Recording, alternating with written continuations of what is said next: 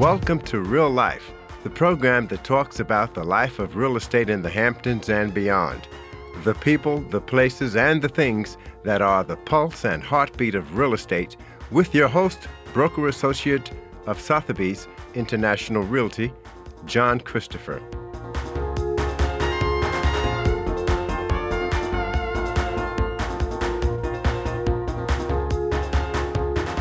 Welcome back to Real Life, and this is your host, John Christopher. And today I'm privileged to have real estate litigator and educator, Al Fazio. Hi, Al. How are you today? Hi, John. Doing fine. Thanks for having me. Yeah, it's a pleasure to have you on the program. Before we delve into the new laws passed by the New York State Legislature that take effect this month, I'm always fascinated by people's journeys through life. So where'd you grow up? Well, John, I was born on the Lower East Side, grew up in Bensonhurst, Brooklyn through the 60s, and been working now for 40 years as an attorney in a firm in Manhattan. I'm a partner there. The firm is Caputo, Fazio, Giacoya. And as you mentioned, I do real estate transactional work, litigation, and a lot of work involving real estate brokerage. That's fascinating. So what prompted you to want to study law? Well, John, I think it was that a lot of people who got to know me thought I had a pretty big mouth and that I never shut up. So I thought I believe their feeling was that would be a great profession. I was kind of maybe thinking along the same lines, and I took that road, and I have not looked back since. Right. And they're still telling me to shut up, John. So that's how it's playing out. I'm going to do that. Trust me.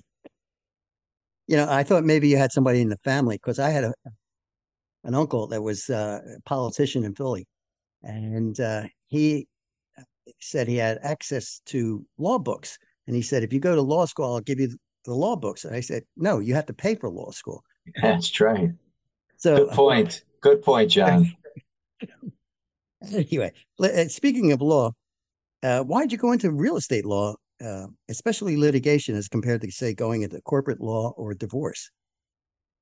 John, when you start out as a younger attorney, you try different interests, different areas of law, different practices. And I got to try divorce and personal injury and other areas. And you realize pretty quickly what you're well suited for and what you're not. And one of the things I learned early on is to stick with what you know and stay away from the things that you don't know, and to tell people when you don't know something, it's a much safer play, and refer it out to somebody who's an expert in that field. So the older I've gotten, the more you realize how these other areas of law have so many different nuances to them. It's impossible to be a jack of all trades. And I always enjoyed real estate. I've always enjoyed the people involved in real estate. And as I said, I have a niche with the real estate brokerage community. As you know, I represent several realtor associations in the state, and I've got to know and become very friendly with those group of individuals. And I'm happy I chose that path. Now, is that where you're doing your education? When I say educator, real estate educator? Yes, I was in the past. I had. I've been teaching and giving seminars in real estate for probably as long as I've been an attorney, maybe over 35 years. And I started, as a matter of fact, with the Long Island Board of Realtors, and then moved from there to different organizations in the state. I did a stint at NYU School of Continuing Education. I did work in education in the Real Estate Institute in the city for a while. So it's gotten to be a good background for me, not only in practicing, but in helping others learn the profession as well. We have a mutual friend who, when you said New York, NYU, who was John Vidaretti. And is that where you guys met up? John and I have been friends for a long time, and I take a pleasure in corresponding with him when all these new pieces of legislation and things that affect our industry first come out, we discuss them and bally it about. So yes, John and I had our start at NYU, and we've been friends for a long, long time. He's a great guy. So you're talking about these new laws that are affecting real estate agents, property owners, and also business owners. The first one, this new legislation or new law that came out, the first one is flood disclosure in residential leases. Can you explain that a little further? You know, John, there's been a lot of, well, there's always legislation affecting the real estate market, and trying to stay on top of all of it gets to be daunting. But there are three pieces of legislation that take effect just this month in June. So it's a very timely topic. And the first that you brought up is flood disclosures in residential leases. Starting June 21st of this month, any landlord who prepares a residential lease has to indicate in the lease and give notice to the tenant whether the property is located or wholly or partially in a FEMA designated floodplain, whether it is in a flood hazard area based on a 100-year floodplain, or whether it is based on a 500-year floodplain, according to FEMA's current maps. And this is now a requirement, so that landlords will need to know that they have to incorporate that. I'm assuming a lot of these companies that prepare these residential leases, like Blumberg and other companies, will incorporate those clauses. And every tenant now should know they have a right. And one of the things that the reasons why they put that in is that a standard insurance policy for a tenant, a renter's insurance policy, John, typically does not cover flood damage. So that the tenant really should know that if the unit they're renting is in a designated flood zone, that their policy, their regular policy, is not going to cover it. They might want to get a special policy through the federal government to cover them. Not cheap. Nevertheless, if they know in advance, they'd be able to contact the federal program to see what the cost may be. And that may sway a tenant, John, into making a decision as to whether or not he or she wants to proceed with that particular unit or go to another unit that may not be in a flood zone and may not cost them that much money. So that was the impetus in that piece of legislation being passed. Obviously, it's for the tenant's protection, and it's more of a disclosure obligation, so the tenant has full knowledge and understanding of what they're getting themselves into. That's very good. Now, are these leases that have this in them, are they just year-round, or is it seasonal also? Because we have a lot, we have a seasonal market more so than year-round. John, my understanding that it's involved in all, it doesn't make a difference where you are, when it is, for what period of time, that it's effective in all leases. And as long as it's residential, it has to have that designation. Whether you're renting for 3 months, 6 months, or 2 years, you've got the right to know whether, if there's a flood, will your belongings, your personal property, be covered? And the state's position is you have a right to know. Gotcha. Do you recommend real estate brokers not prepare their leases? Well, John, that's you're posing you're asking a question that I have continuously discussed with the real estate brokerage industry. By definition, real estate brokers in New York State, contrary to what people may think, can prepare contracts. And a contract is a lease agreement, is it not? But the standard understanding is, what about a real estate contract for the sale and purchase of real estate? In most other jurisdictions, and when I say jurisdictions, I mean outside the downstate region, New York City, the 5 boroughs, Westchester, Long Island, it's not unusual for a real estate broker to prepare the contract.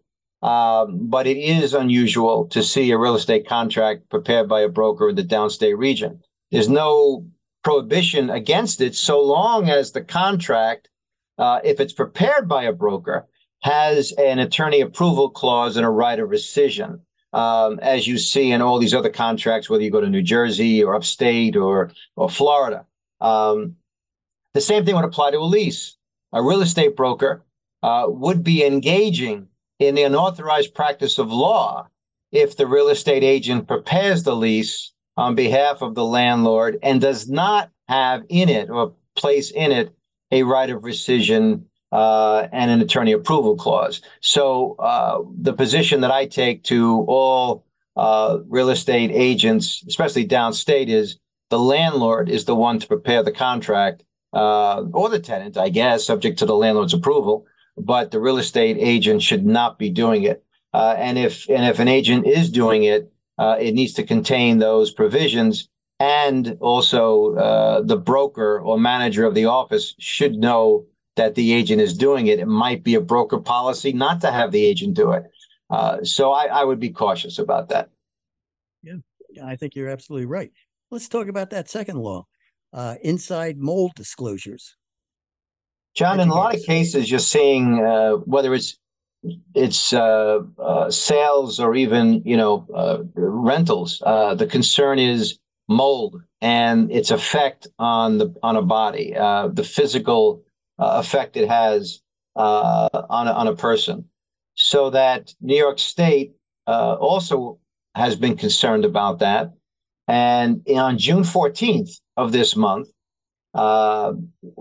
New York State is now going to add in its what's called a property condition disclosure statement, which until June 14th, up until June 14th, is a 48-question document.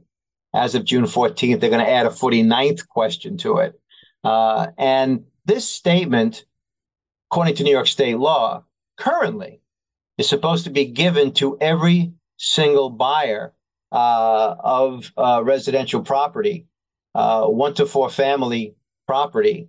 It exempts condos and co-ops, but it's given to 1 to 4 family buyers, prospective buyers, before they make an offer on the property, because it indicates the condition of the property. Just imagine a buyer making an offer. The buyer's got a right to know what kind of condition is the property in, because my offer is going to be based on that condition. A seller is required to give that document to every buyer.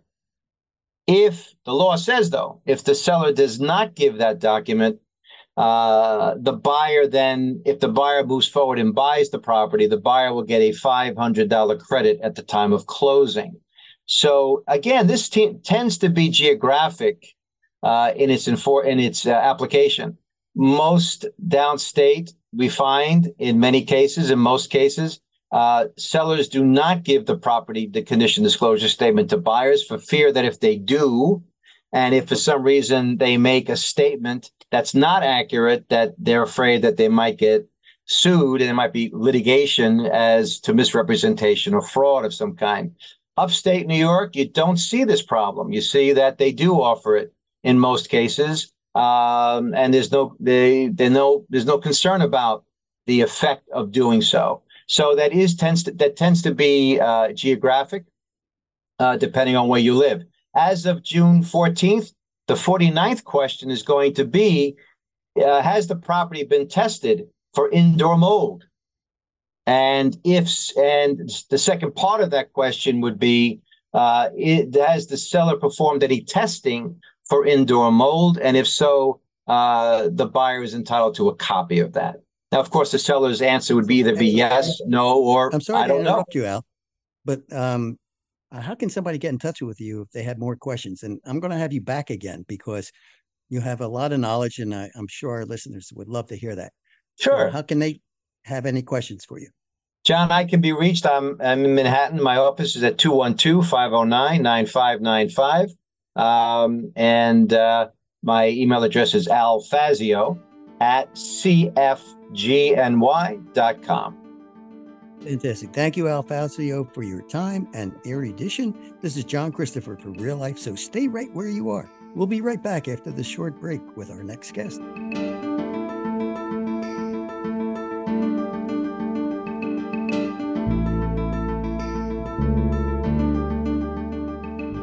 Welcome back to Real Life, and this is your host, John Christopher. And today I have Hampton's real estate broker and also New York metropolitan broker, Bob Kittine. Hey, Bob, how are you today? I'm good, John. How are you? You sound great. Bob, I consider you a Renaissance man. You're a trained engineer, a consummate broker, a former airline pilot, now a certified pilot instructor, and last but not least, a bartender extraordinaire. Did I leave anything out? Oh, I don't know. I think that covers most everything.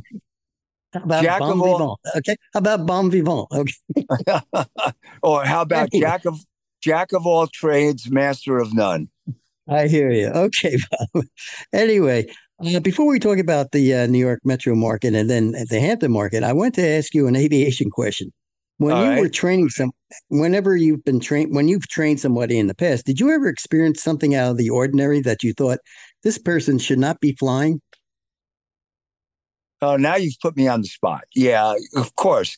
I've been instructing for 52 years. So over a Wow. 52-year period, I've had a number of students that either scared me quite a bit, or I counseled about finding a different hobby or career. But I'm still here, haven't broken anything, no airplane crashes. So I'm feeling very confident about it. And owning an airplane helps me. Today, I'm at the airport. And when we're done, I'm going to be taking a couple of my buyer customers up in the air to see the areas where the houses are that I'm going to be showing them over the next 2 days, because they were concerned about, where they are in relationship to the airport, to the ocean beaches, to the bay beaches. So I do this. They get excited usually. I get to write off some costs, and it's a win-win for everybody. Great idea. That's a fabulous idea. I mean, when you think about it, because a lot of times I know, especially people come out here the first time, they don't really have their location device on, so to speak. In other words, what directions? Where's the ocean? Where's that in relation to this? And you can do that from the air so much easier. Oh yeah, it's hard to show driving people around. And look, you're a boater. You own a boat. I own a boat. If I'm showing waterfront property that's boatable, not in the open ocean, I'll take potential customers to see what it would be like coming home to a potential house they may buy. Right. That's so smart. Okay, so let me ask you, as an agent in the city, you deal with co-op boards. Are you doing virtual meetings still, or is that something from the past with COVID? We're still doing virtual meetings in general. Now, sometimes we'll still do an interview on site, but there's a lot of residual from COVID that's affecting the real estate market in New York, as well as the real estate market in the Hamptons. Okay. Let me ask you another question. Are some boards easier than others? And if so, why? Um, yes. Um, Co-op boards are all over the place. They are those boards that feel that being a co-op, they can get around fair housing laws. And there are those boards that are just very happy to, help their sellers get their apartment sold, and buyers get an apartment and get into a building. You really need to have your broker agent give you information or investigate a particular board before going all the way to doing a board package, which is very time consuming and expensive. Right. And again, it's time. How long does it sometimes take before you get an offer to the closing? Well, I mean, this is the problem also. So, as a listing broker, you may have a listing on for in this market 3 or 4 months, and then you get a buyer. And if the board is a tough board and the buyer is not going to pass a board interview or is not going to be able to get by the requirements of the co op, then you're just spinning your wheels. I mean, some of the board packages, I recently did one for a building in the Greenwich Village. It was 200 pages long and had to be 10 copies bound for the board. That's a lot of work, a lot of expense. And if they get a board turned down, then the seller's unhappy, the buyer's unhappy, and certainly as the agent, you're unhappy. Right. Right. Wow. So it's not it's not a slam dunk all the time, is what you're saying.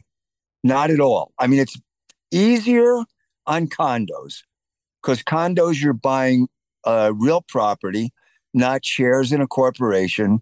And there's usually less hassle to go through with a condo board as compared to a co-op board. Right, right, right. So, but condos typically are lower price, not lower price, but if you're deciding between a co-op and a condo, the condo will be less in price than, say, a comparable co-op. That's not true. It's the reverse. Oh, it's reverse. Co-ops. Yes, co-ops are less expensive square foot per square foot than condos in general. Then in Manhattan, they're building lots of new condos. They're not building lots of co-ops. Most co-ops are converted buildings. And new construction in Manhattan is more expensive per square foot than most older construction.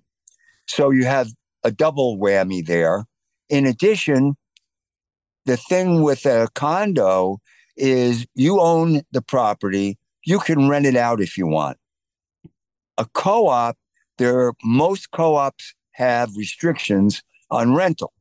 Then when you own a condo, you pay a monthly maintenance fee and you pay real estate taxes. In a co-op, you pay a monthly fee that includes the maintenance for the building plus your portion of the building's real estate taxes. And then at the end of the year, you're given a percentage that you're allowed to deduct on your income tax. Oh, great. Thank you for the education there.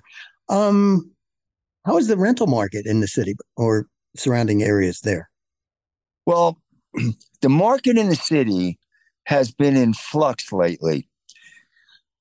3 years ago, everybody was jumping on the bandwagon to get out because of COVID, especially since most people were being forced to work from home. And if you live in a 800-foot apartment with your spouse and a couple of kids, it's pretty hard to work there.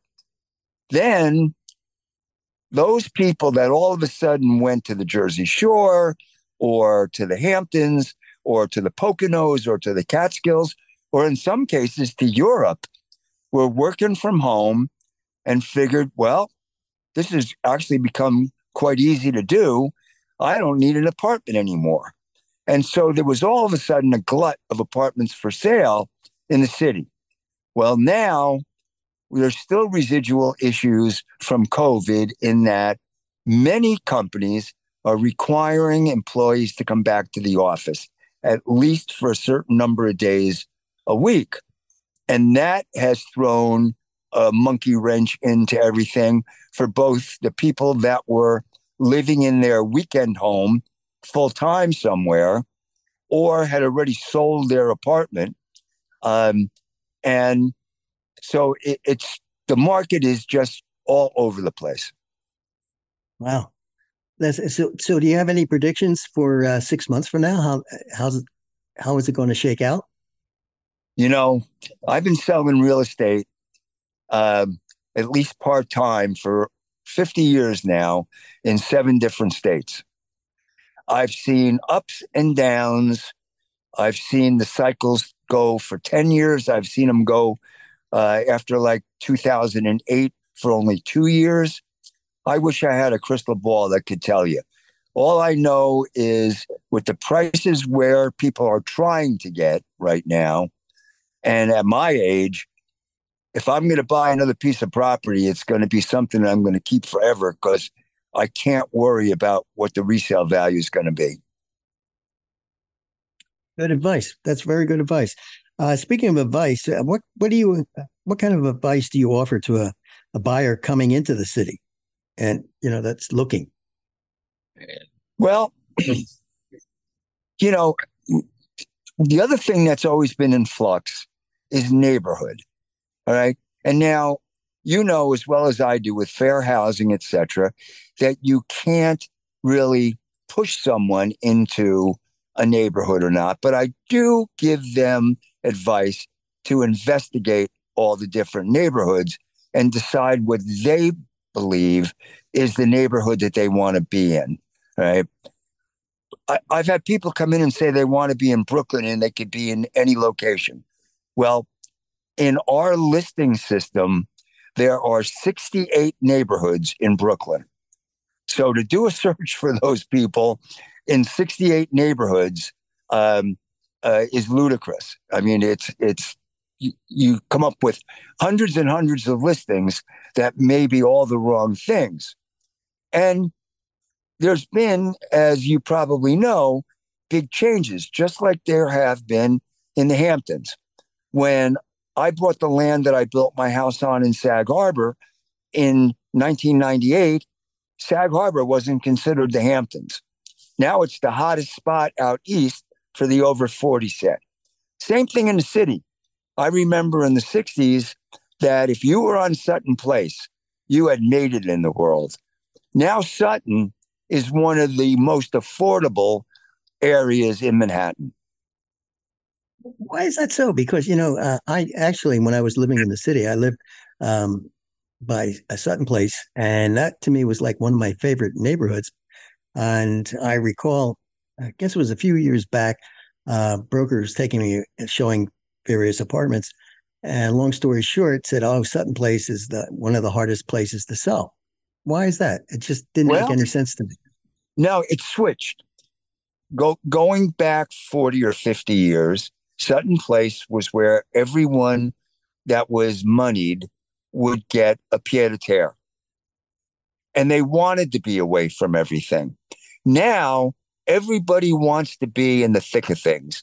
They want to be able to walk out their front door and have 25 restaurants that they can go to, 3 grocery stores, a park where you can walk your dog, and the whole Sutton Place area does not provide that. And right. so there's been a big shift. I'm sorry to interrupt you, Bob, but if people had more questions, and I have to have you back because we didn't even get to the Hamptons, but if somebody had more questions for you, how could they reach you? You can reach me at Robert Kittine, Kittine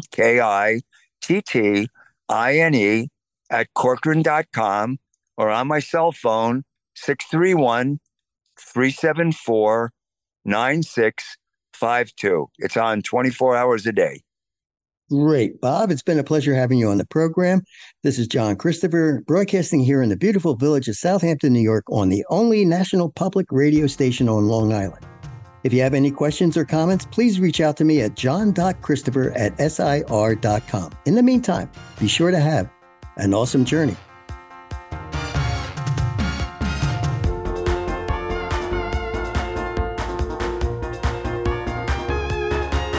You have been listening to Real Life, the program that talks about the people, the places, and the things that are the pulse and heartbeat of real estate in the Hamptons and beyond, with host John Christopher, who also created the music for Real Life. WLIW-FM's Delaney Hafner and Kyle Lynch provide production support. Thank you for joining us for Real Life, right here on listener-supported 88.3 WLIW-FM, Long Island's only NPR station, which you can also find on your favorite streaming apps and at wliw.org/radio.